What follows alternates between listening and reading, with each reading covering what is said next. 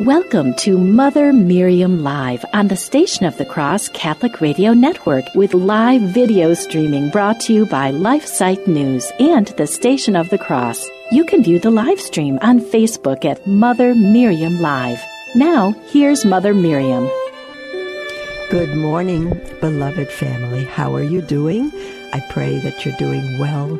It's good to be with you this, my goodness, third week of Advent. Soon the little baby will be here. The little baby who controls and created the entire world, including you and me.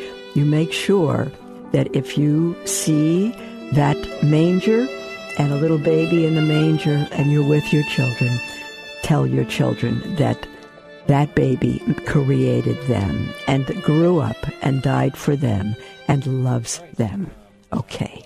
We have been reading from this little booklet, The Man Who Was, I'm going to see if I can show it to you, The Man Who Was Really Santa Claus by Father Reverend Daniel A. Lord, S.J., and the imprimatur is 1954, and the quick explanation on the back cover. And you can order this from Refuge of Sinners, otherwise known as Mother of the Savior Publishing, or thejoyfulcatholic.com, I believe. And it says, learn all about the man who was really Santa Claus. Learn the truth that there really was a Santa Claus, that the real Santa was a great Catholic bishop, and his name was Saint Nicholas. See, Santa Claus, Santa, Saint, Sancta, and Niklaus, Santa Claus. Learn about how an infamous poem changed the custom of an entire world. Learn all about his history, his tradition, his legend, his death, his story, and how it all started. With so much to learn about this wonderful saint, it is easy to see how the whole world loves Saint Nicholas. So if your children say, is there really a Santa Claus? You tell them there is. And who the Santa Claus was, a fabulous bishop named Saint Nicholas, who gave to the poor, who helped children, who performed many, many miracles. So, and lived in the very first few hundred years of the church. And so we're looking at the legends, and it says, in a way, legends. Now, there's so far what we read up to the beginning of the little subtitle, The Legends, all true about St. Nicholas. But there are so many legends, and there are about other saints, too. I remember reading about one of my favorite saints in the whole world, St. Joseph of Cupertino, who levitated, who performed miracles, who did such wonderful things. And legend, my spiritual director said, legend has it that he used to bring a whole flock of sheep into the chapel, and they would baa, and he'd celebrate Mass, and they'd baa right on cue. So but it was a legend, and legends come from truths, and they may be completely true, they might be embellished, but it says, in a way, legends are the poetry of history. I love that. They are an expression of the spirit of the historical character. Around the stark facts that make up the life of a great man and the prosaic work of day following day, his contemporaries built up a sort of aura, an atmosphere, a spirit, more characteristic of the man than his actual deeds as history records them. These legends are the stories that passed from mouth to mouth. These who received the hidden favors of some generous man told one another, half in secret, always in grateful appreciation. The things which the great man had not the time to write, he mentioned casually to his friends and acquaintances, who passed them along for the enlightenment of others. Legends are the things which people remember of the great man's boyhood, the sudden flashes of his humor, the casual deeds that illustrated his character, the kindnesses he performed in the hope that his right hand would not know what his left hand did. But people heard and saw and remembered and repeated. Sometimes I'm sure friends and admirers made up stories, not because they wanted to lie, but because they felt that their story illustrated some virtue of the famous man or proved some point of his inner greatness. The legends of Washington and Lincoln are part of our great national tradition. Many of them are true to fact. Many of them are truer than fact, for they are vivid instances of how people felt about them, the confidence they inspired, the virtues which shone forth, which with such conviction that they awoke the imagination to inspiring stories. Partly historic, partly remembered, partly dreamed, partly imagined, partly growing out of the very character of the great. So, we can't always know what is legend and what is absolute fact. However, the history that we've read thus far is the history of St. Nicholas. Now, legends are told in three ways. The word legend comes from the Latin word legenda.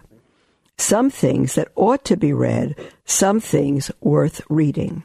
The legends of St. Nicholas probably were not written until centuries after they had been told. It's just the same as a family. You talk to one another, you hear stories of your aunt, your grandma, and you write it all. You don't write it down. You just pass it among the family, and everybody loves them and knows their history, knows their tradition. And one day, someone's getting older and say, if we don't write this down, it's going to be lost. We need to write down all the things that Grandma and Grandpa did from the country they came from and all. So they write it down. And, of course, some things are accurate and others are embellished with love and the tradition through the years as it's been passed down. The legends of St. Nicholas probably were not written, as it says here, until centuries after they had been told. That they had been told over and over and over and over again is proved by the fact that all the writers of latter days write them in much the same fashion. During the Middle Ages, around the hearth fires or in the little cottages, the people loved a story just as much as we do. And their favorite heroes and heroines were the saints.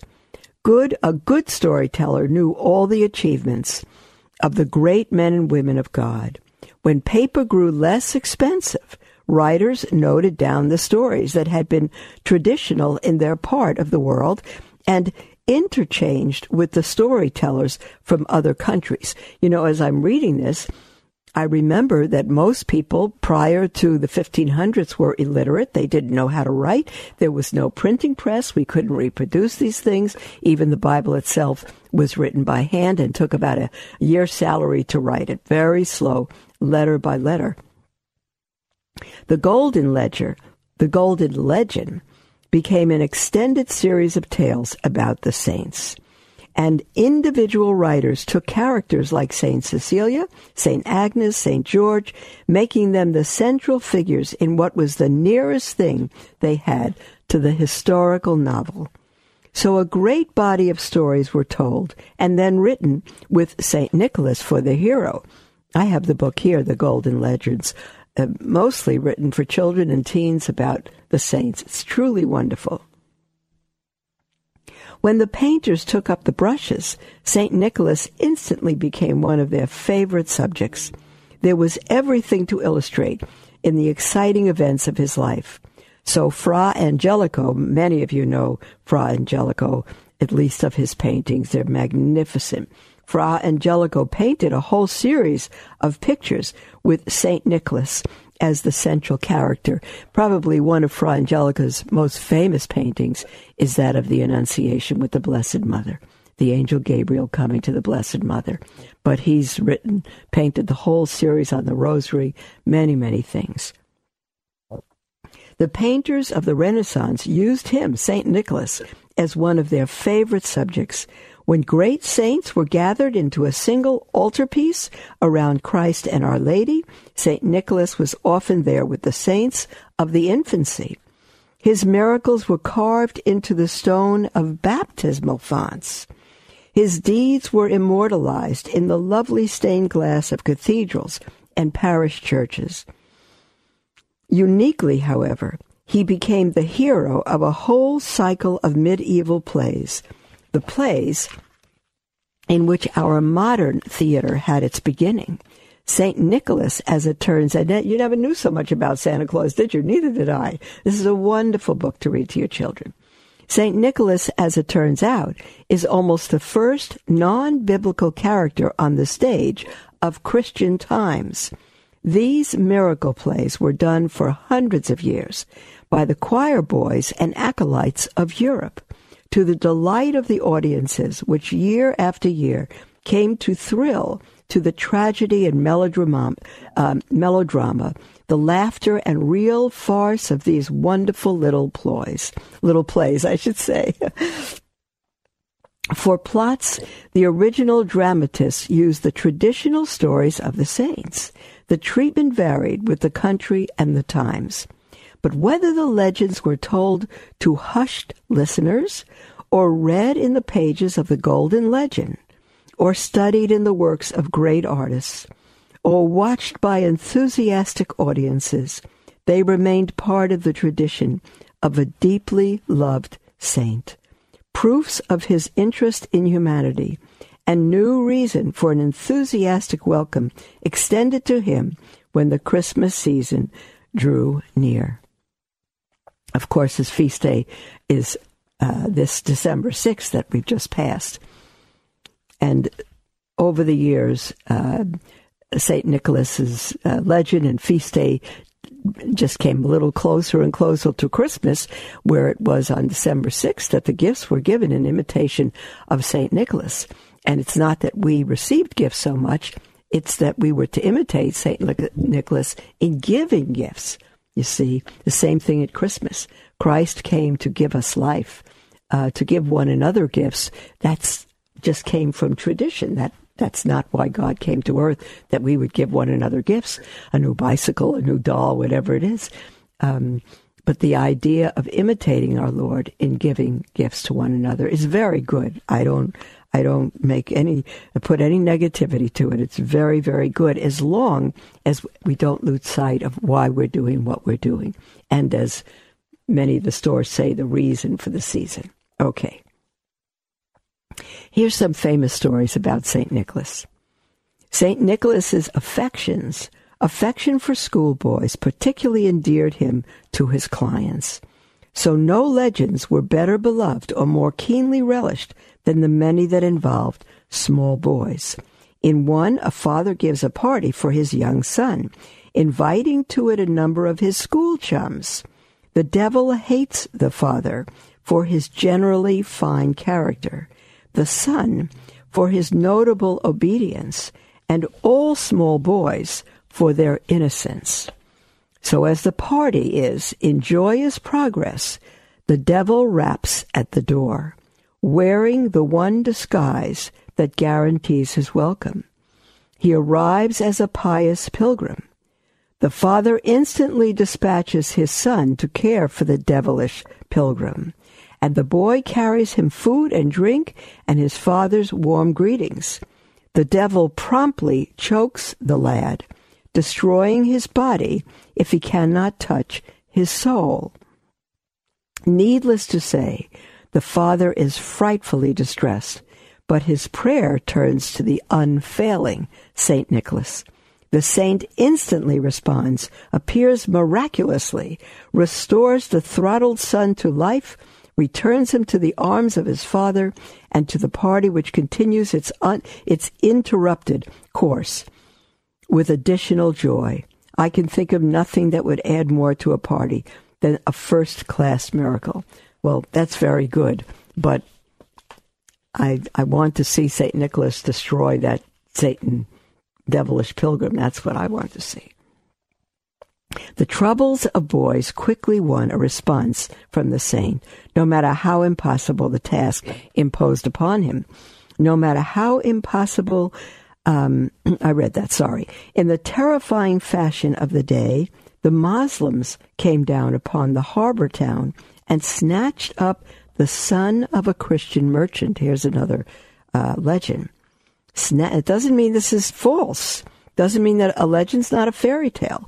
It's, again, a story that's been passed down through tradition and finally written down and probably embellished by being passed from one to another. But this is the story. In a terrifying fashion of the day, the Muslims came down upon the harbor town and snatched up the son of a Christian merchant. Over the sea they carried him, shackled with the other slaves in the hold of the galley. Because he was a fine, attractive lad, the boy was sold into the household of the Sultan, whose steward appointed him a cupbearer to royalty. Reminds us of the story of Joseph in the Old Testament. Considering the current fear of poison, it's hard to understand why they put a slave in a spot so favorable to assassination, but they did. The fate of the lad was a dreary one, but on the feast of St. Nicholas, his troubles reached a climax. He was assigned to present the cup to the banqueting sultan, and the monarch, looking from the cup to the face of the slave, noticed that there was sadness and a trace of tears. A countenance like that had no place at his festive board. So the sultan ordered the slave of the clouded brow roundly flogged. All this, had he only realized a mistake on the feast of a saint very fond of small boys. As the blows fell, the lad prayed to St. Nicholas. To the amazement of the banqueters, the saint appeared, picked up the lad, who had been spread-eagled on the dining room floor, and carried him off, the cup and all, to return him to his delightful parents. I am so glad that he took the cup as well as the lad. The precious drinking goblet was part payment for his days of enslaved service to the Sultan. Well, these are stories I've never heard before, and I'm not sure they'll prepare you for Christmas, but they will, to think how wonderful Santa is. St. Nicholas is not just a jolly old man who sits in Macy's waiting for children to come to his lap. Now, how that got started, I don't know, but probably from a legend of his goodness to children. Here's another one, and this is more for children. One mysterious legend never quite explains itself. The reader is left to draw his own conclusions, and mine, the author says, were not too clear. I don't like that. I don't like being left in the air. I want to know the conclusion. My uncle told us when we were little children, he told us a story of a woman who got on the bus, an elderly woman who got on a bus. And after a while, she was taken or thrown off the bus. And he said, why? Well, as kids, he would ask us this twice a year. And we thought of everything. She didn't pay the fare. She got sick. Whatever. I don't know. We came up with all kinds of things. And everything was wrong. And now I'm 150 years old, and I still don't know the answer, and it's bothered me my whole life. I like conclusions. Okay, here's one. A wealthy nobleman had long been without a son, a great handicap in the days when an eldest son was guaranteed that the property stayed in the family. So he promised St. Nicholas that in return for a son, he would give the saint a beautiful golden chalice for his altar. In due course, his wife presented him with a charming infant boy. The nobleman ordered the goldsmiths to make him the best possible chalice, and all went merry as a wedding or baptismal bell. Let me see. Yeah. Did I do that right? Yeah. Okay. But when the nobleman saw the chalice which the jewelers had prepared, he fell in love with it. He decided he would not give his cup to the saint, but immediately ordered a substitute cup. For some reason, the baby was given the first cup to play with. Maybe, like a lot of later infants, he reached out and grabbed it. For reaching too far, he fell into the water and was not merely drowned, but lost to sight and recovery. Oh my goodness, what a story. As the father was disconsolately, he couldn't be consoled. I can't say the word. Mourning his terrible loss, the second cup, the substitute for the one that had been promised, arrived. The father took it to the shrine of St. Nicholas and laid it on the altar. It promptly rolled to the floor.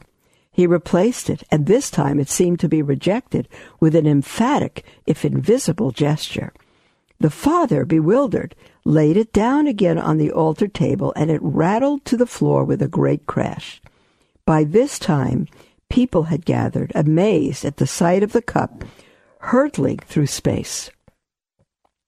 This brought the father to his knees, and he lifted his arms in prayer to St. Nicholas. Before him was his little son, the lost cup in his hands. That's before St. Nicholas was his little son, when the son who had drowned. Here's a picture, beloved. See if you could see that. See that? St. Nicholas holding the little boy that had drowned and holding the cup, and there's his father. This book has wonderful illustrations.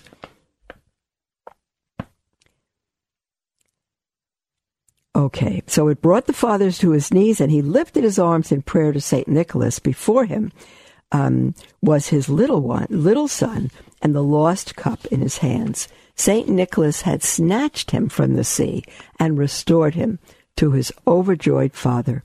I am pleased to report that the grateful father took his son home and watched over him with more care, and that behind him he left both the cups to be used in the masses and set at the altar of the saint.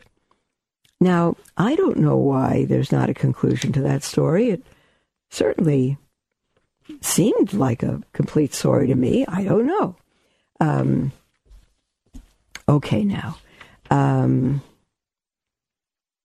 Are you up for another story? I'm not sure how much time we have. I don't want to start a story and leave you in suspense. But I may need to do that. You know what? I think at the moment we've had enough stories for today, and they're all on St. Nicholas. And you know what? I believe them all. Unless we become as little children, we can't enter the kingdom of heaven. There's nothing wrong to believing these stories. Again, they started from somewhere. They started, again, from what actually happened and was passed on by tradition, and by the time it was written down, they might be a bit embellished for sure, but there's truth behind them. So I tell you, beloved, get this book, The Man Who Was Really Santa Claus, and you can get it in time for Christmas, and you should read this to your children. The whole week before Christmas, sit down, beloved, in the evening and prepare your family for Christmas. And read the story of St. Nicholas, or read good books for Christmas Eve. You know what should happen, that your Christmas Eve, go to Mass, beloved.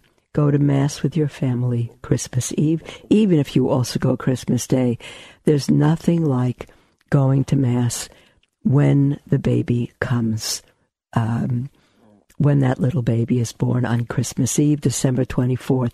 Go to Mass, beloved. When you come back from Mass, if you do as we do, then light the tree, and then light your house outside. Everything's in place, but light it when you come back from Mass. Put the baby in the manger, and make hot chocolate or s'mores or something. Don't open gifts. Sit around and read stories and pray together. And if you have gifts as the traditional Christmas celebration, they could be opened first thing in the morning. That would be good. You can open them at night. There's no should here. But it would be good to spend Christmas Eve focused on the Christ child and all that he's done for us and all that he's, doing in the manger, in holding the world together and focusing on the fact that this beautiful little baby in this beautiful manger scene, all babies are born to live, but this baby was born to die. And Mary's yes gave him to us. And her yes would also be her yes to his being put on the cross. Mary suffered with him. That's right. And Simeon prophesied that a sword would also pierce her heart, and it did 7 times. We have the 7 sorrows of Mary, beginning with Simeon's prophecy in Luke chapter 2. We'll never know the sacrifice. We'll never know the sacrifice our Lord has made for us.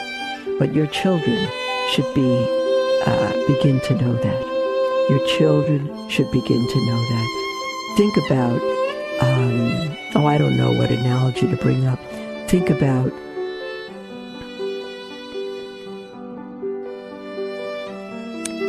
beloved,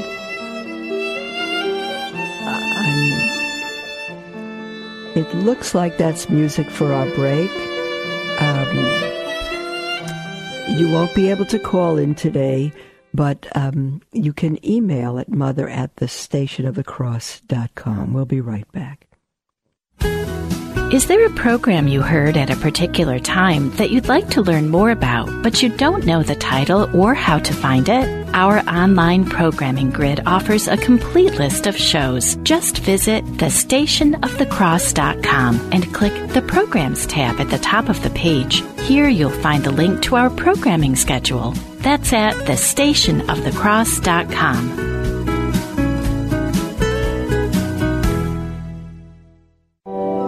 The Station of the Cross invites you to join us each day for the Liturgy of the Hours at 5 a.m., 3 p.m., and 9:30 p.m. Eastern. The Liturgy of the Hours is the daily prayer of the Church and is made up of readings from sacred scripture, writings from saints and theologians, and small reflections.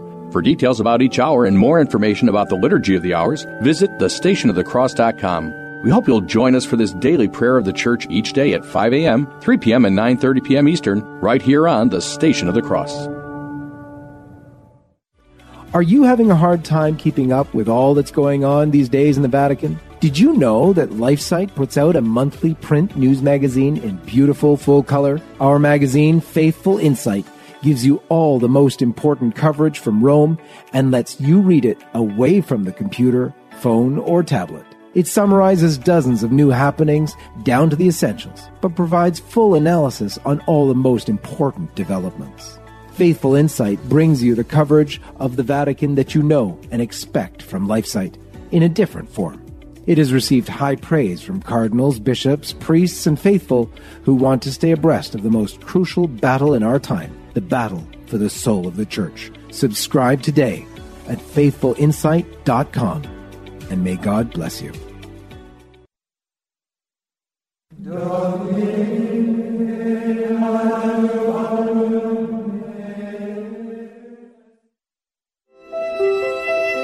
Welcome to Mother Miriam Live on the Station of the Cross Catholic Radio Network with live video streaming brought to you by LifeSite News and the Station of the Cross. You can view the live stream on Facebook at Mother Miriam Live.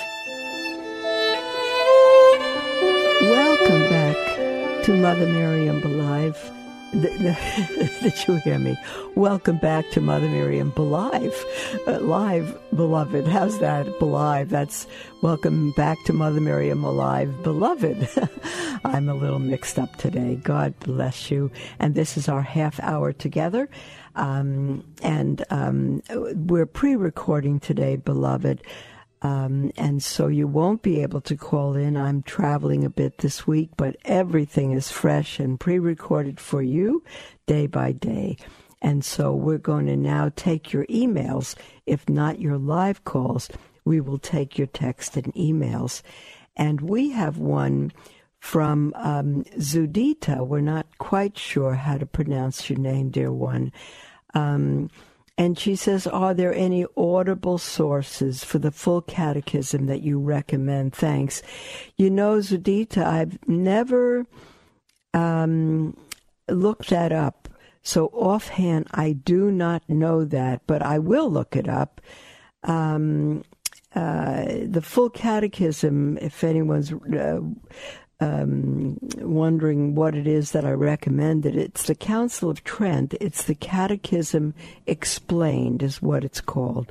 The Catechism Explained.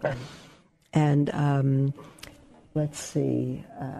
I don't have a copy at the moment with me, but you could look up online, in quotes, do a search engine, the Catechism Explained, and then just look up to see if it's online. I don't know if there's an audio version of that. I would be surprised if there was, but it would be wonderful. We have an email from Jeff and Erin, and they write, "Hi, Mother. We love your show very much. Thank you both.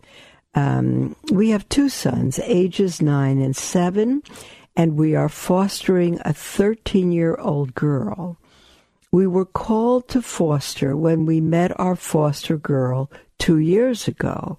At that time, she had been in and out of foster care for nearly 3 years, and that is too long. When our girl was cleared for adoption just about a week ago, we were filled with great joy to be able to adopt her, and she and the boys are excited too. That joy quickly diminished after we received backlash from certain extended family and friends. They said that adopting someone older than our sons may compromise our relationship with them, and sadly, there are articles that support their claim." Jeff and Erin, I'm going to continue reading your email, but just forget what those people say. Just forget it. Just picture that news came to you from the devil himself, and just throw it out. I'll continue reading your email. However, during our girl's 2-year stay with us, the boys quickly bonded with her and said they love her unconditionally, just like we do. How can we alleviate the fears of our family and friends and assure them that we are doing the right thing? We truly believe God led us to our 13-year-old and that she is our gift from him. And you're right, she is. Thank you for your advice, and God bless you. Well, to begin with, if it's not too late, don't let the children hear such garbage. Don't let them hear that. They should not know that. Your 13-year-old shouldn't know it, and your 2 sons should not know it. So just keep that out of their hearing. And secondly, you've adopted her. She's your daughter. They have no say. They have no say. And if they want to mention anything to you, say, she's our daughter. We don't want any negative talk at all from you anymore. Nothing's going to change, and make sure that that our children don't hear you say those things. All right? So just quiet your extended family. If they start saying something, say, you know what? It's not of interest to us. She is our daughter, and we would no more give her up than one of our sons. So no more conversation. I don't want any negativity. And if you're distressed at this, then we just need you to keep your distance. I'd be very, very clear and very strong about it. The girl that you've adopted and your sons, your 3 children, are more important than your entire extended family put together. Don't worry about pleasing them. Educate them, not through conversation, but just by living your family and telling them to hush up and keep their opinions to themselves. And if they want to help, stop talking between themselves. Okay, I'd be very, very clear on this. Very, very clear.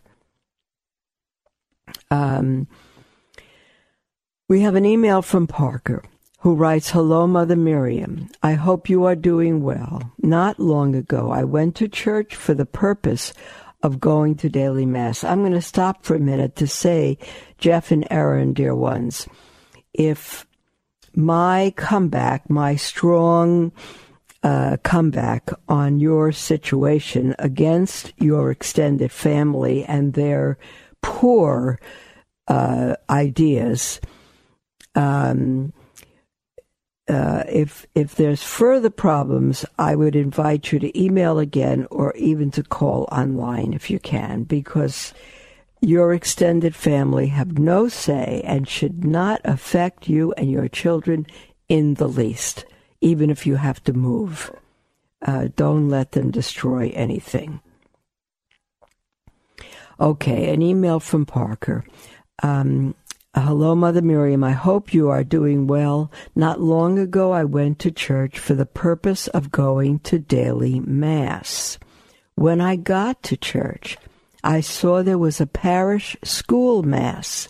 I decided to stay anyway because I knew I would be pleasing to the Lord. Plus, I was curious on how they celebrated Mass.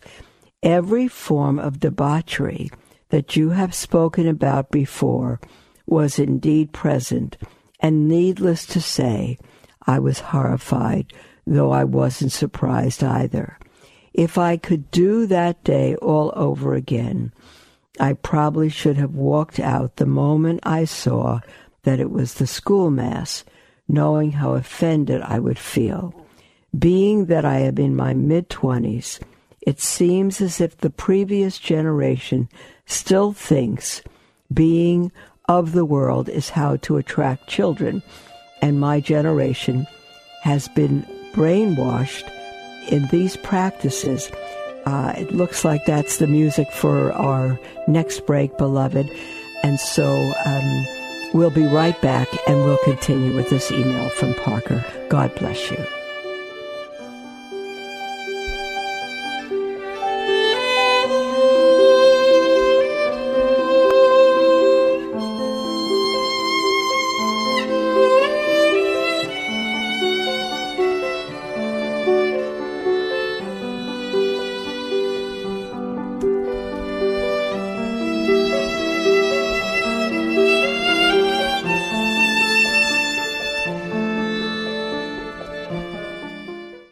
Love learning more about the church, but confused or disheartened by the struggles we are facing today?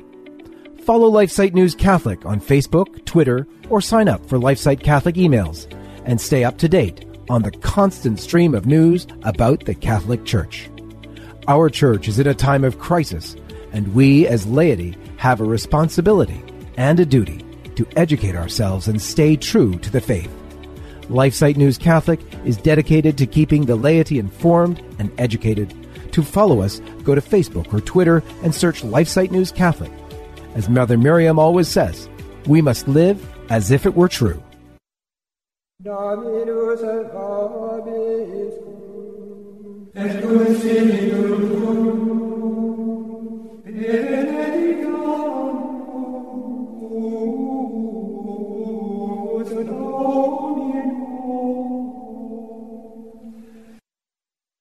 Did you know you could listen to our network-produced programs whenever you'd like? Stream podcasts instantly on our iCatholic Radio mobile app or download through our website, thestationofthecross.com. That's instant streaming on iCatholic Radio or downloading podcasts at thestationofthecross.com.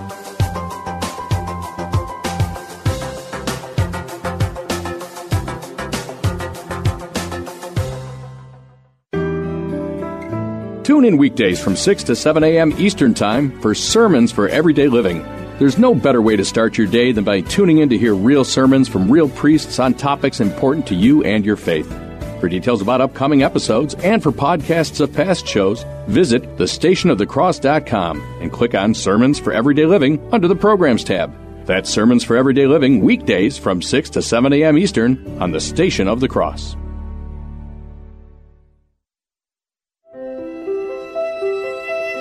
Welcome to Mother Miriam Live on the Station of the Cross Catholic Radio Network with live video streaming brought to you by LifeSite News and the Station of the Cross. You can view the live stream on Facebook at Mother Miriam Live.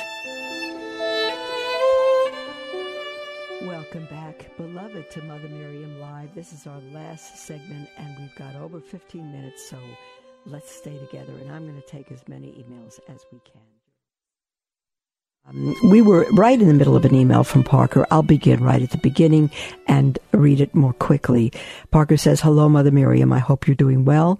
Not long ago, I went to church for the purpose of going to daily Mass. When I got to church, I saw that there was a parish school Mass. I decided to stay anyway because I knew I would be pleasing the Lord. Plus, I was curious on how they celebrated Mass. Every form of debauchery that you have spoken about before was indeed present, and needless to say, I was horrified, though I wasn't surprised either."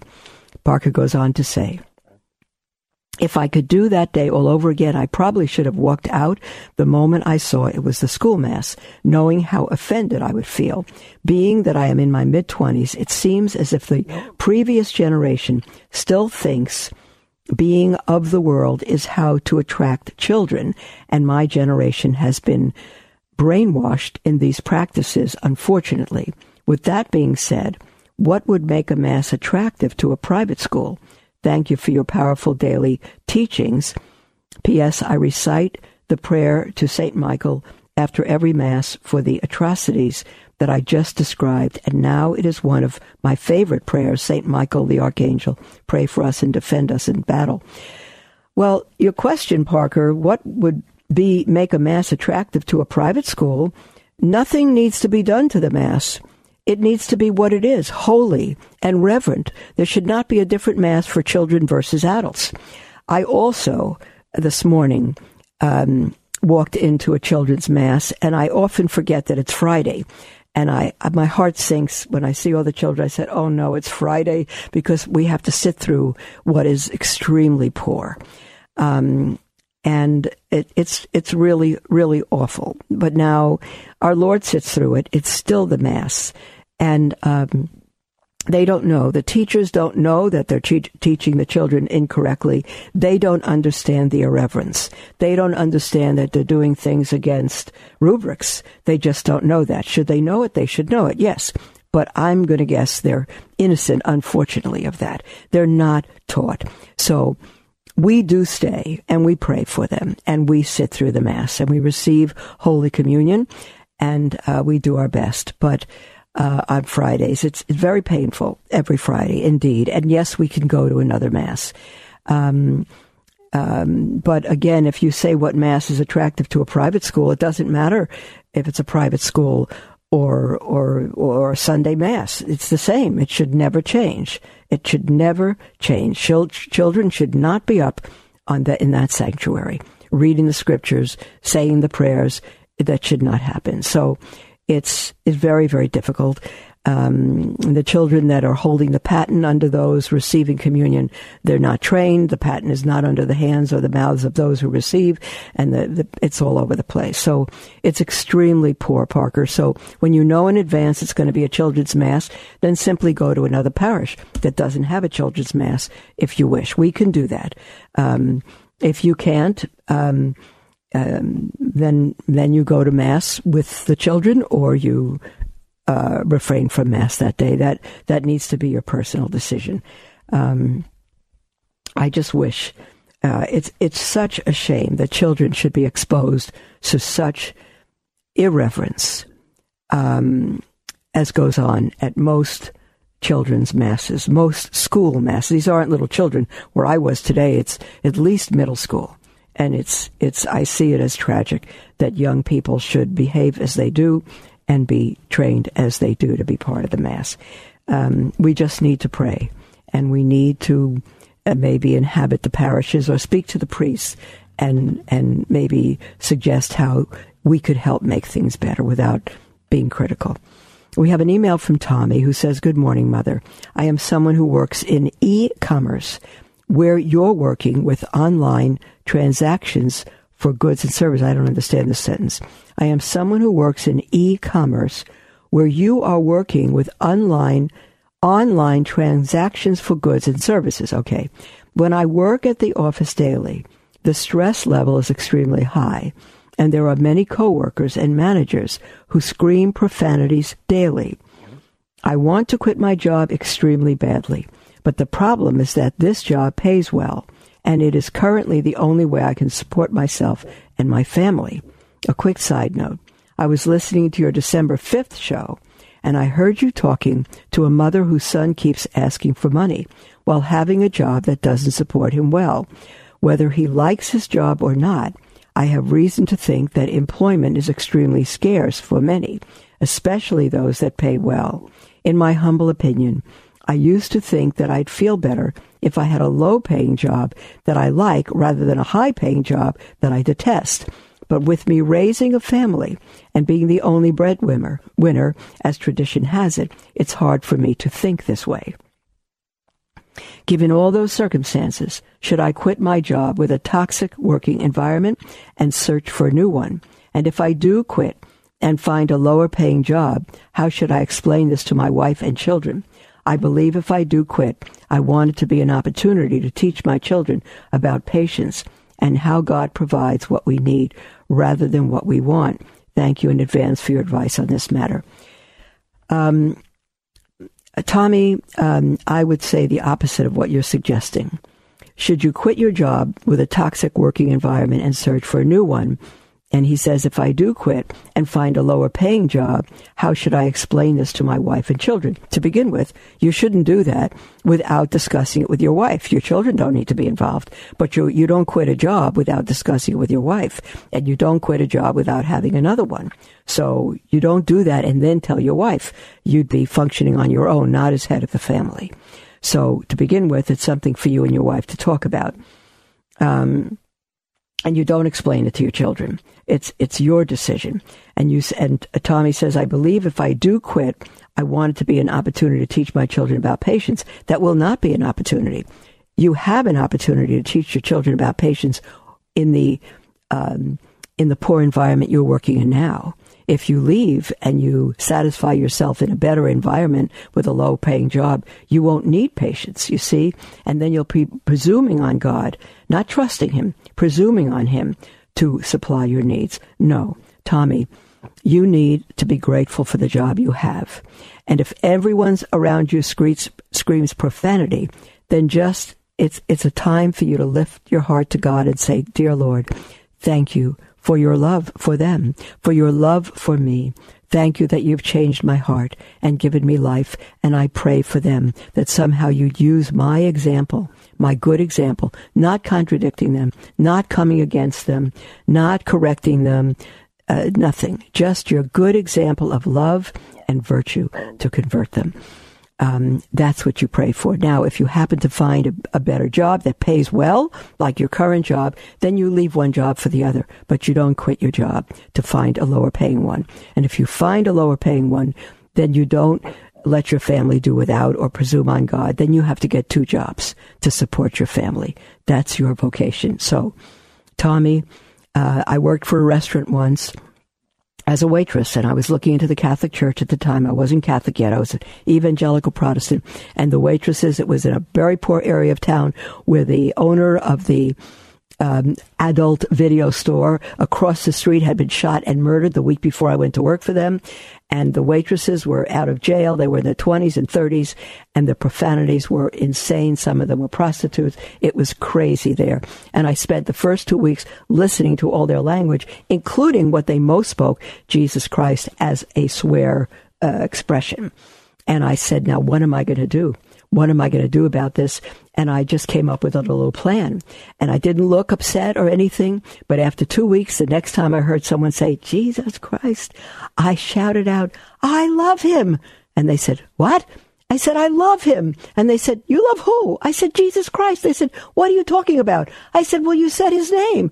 And they said, oh, you got to be kidding. Are you one of those religious fanatics? I said, no, I'm a Christian, but did we offend you? No, you can't offend me. You can say his name as much as you want. I love him. Believe me, I truly do. And yeah, so they would say it. And I'd hear it across the whole restaurant. In the middle of a lunch hour, I would scream out across the restaurant, I love him. And within a week and a half, no one ever used his name in vain. They'd say, come on, Rosalind, my given name. Come on, Roz.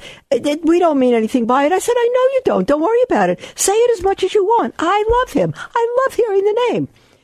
And they stopped saying it altogether.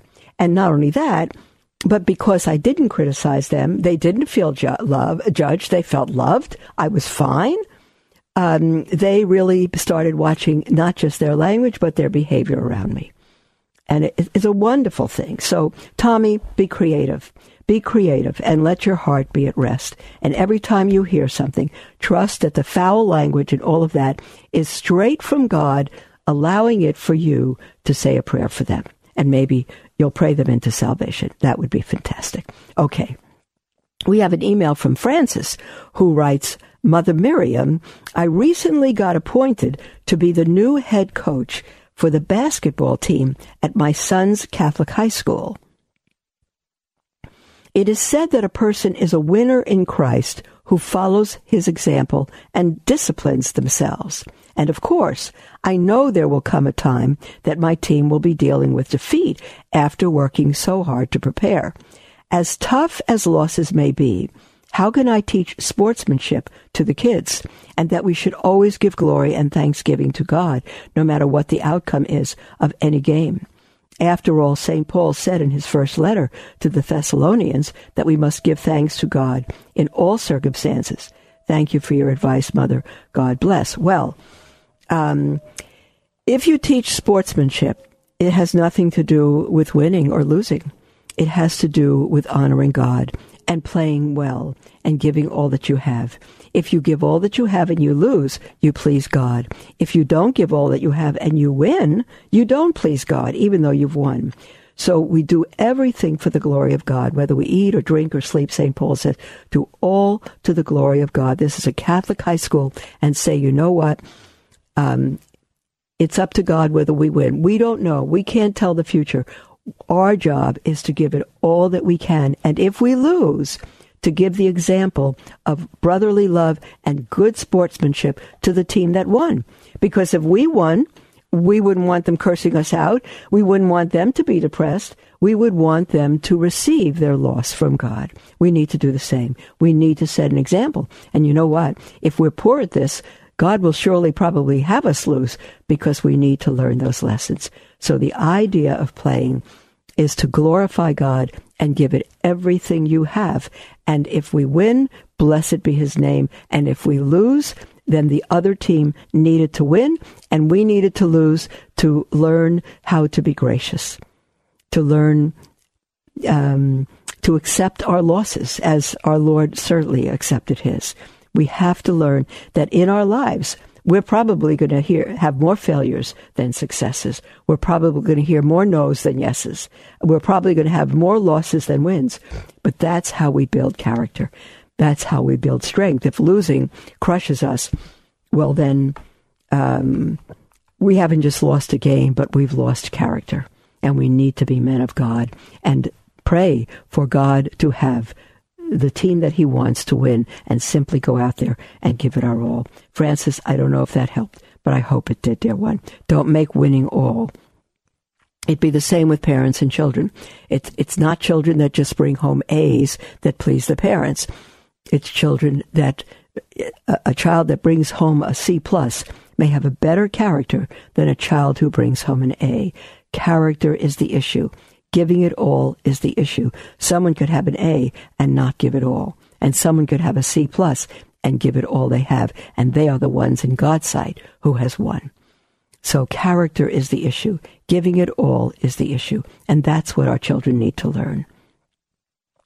We have an email from Weston who says, if Mary was able to be preserved from original sin without it affecting her free will, why didn't God do the same thing for all of us?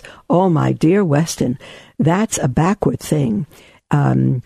Yes, God gave Mary a singular grace in being preserved from original sin for the reason that she would bear the Savior of the world, and that the Savior of the world is God, who could not dwell in a body that had any sin. He could not dwell in her womb for 9 months if she had any sin in her, any trace of sin whatsoever, just like the tabernacle in the Old Testament. If you had any sin, you'd be struck dead on the spot. I think, beloved, that's our closing music. But I'd say, Weston, it's a lack of gratitude to say, why didn't God do the same thing for us? What he did for us is die on the cross. And it's only because of his death on the cross that he was able to do what he did for Mary. And she alone could say, how great is the Savior in her Magnificat. Marvelous things he has done for me because of what he did for us at our baptisms. We'll speak with you all tomorrow, beloved.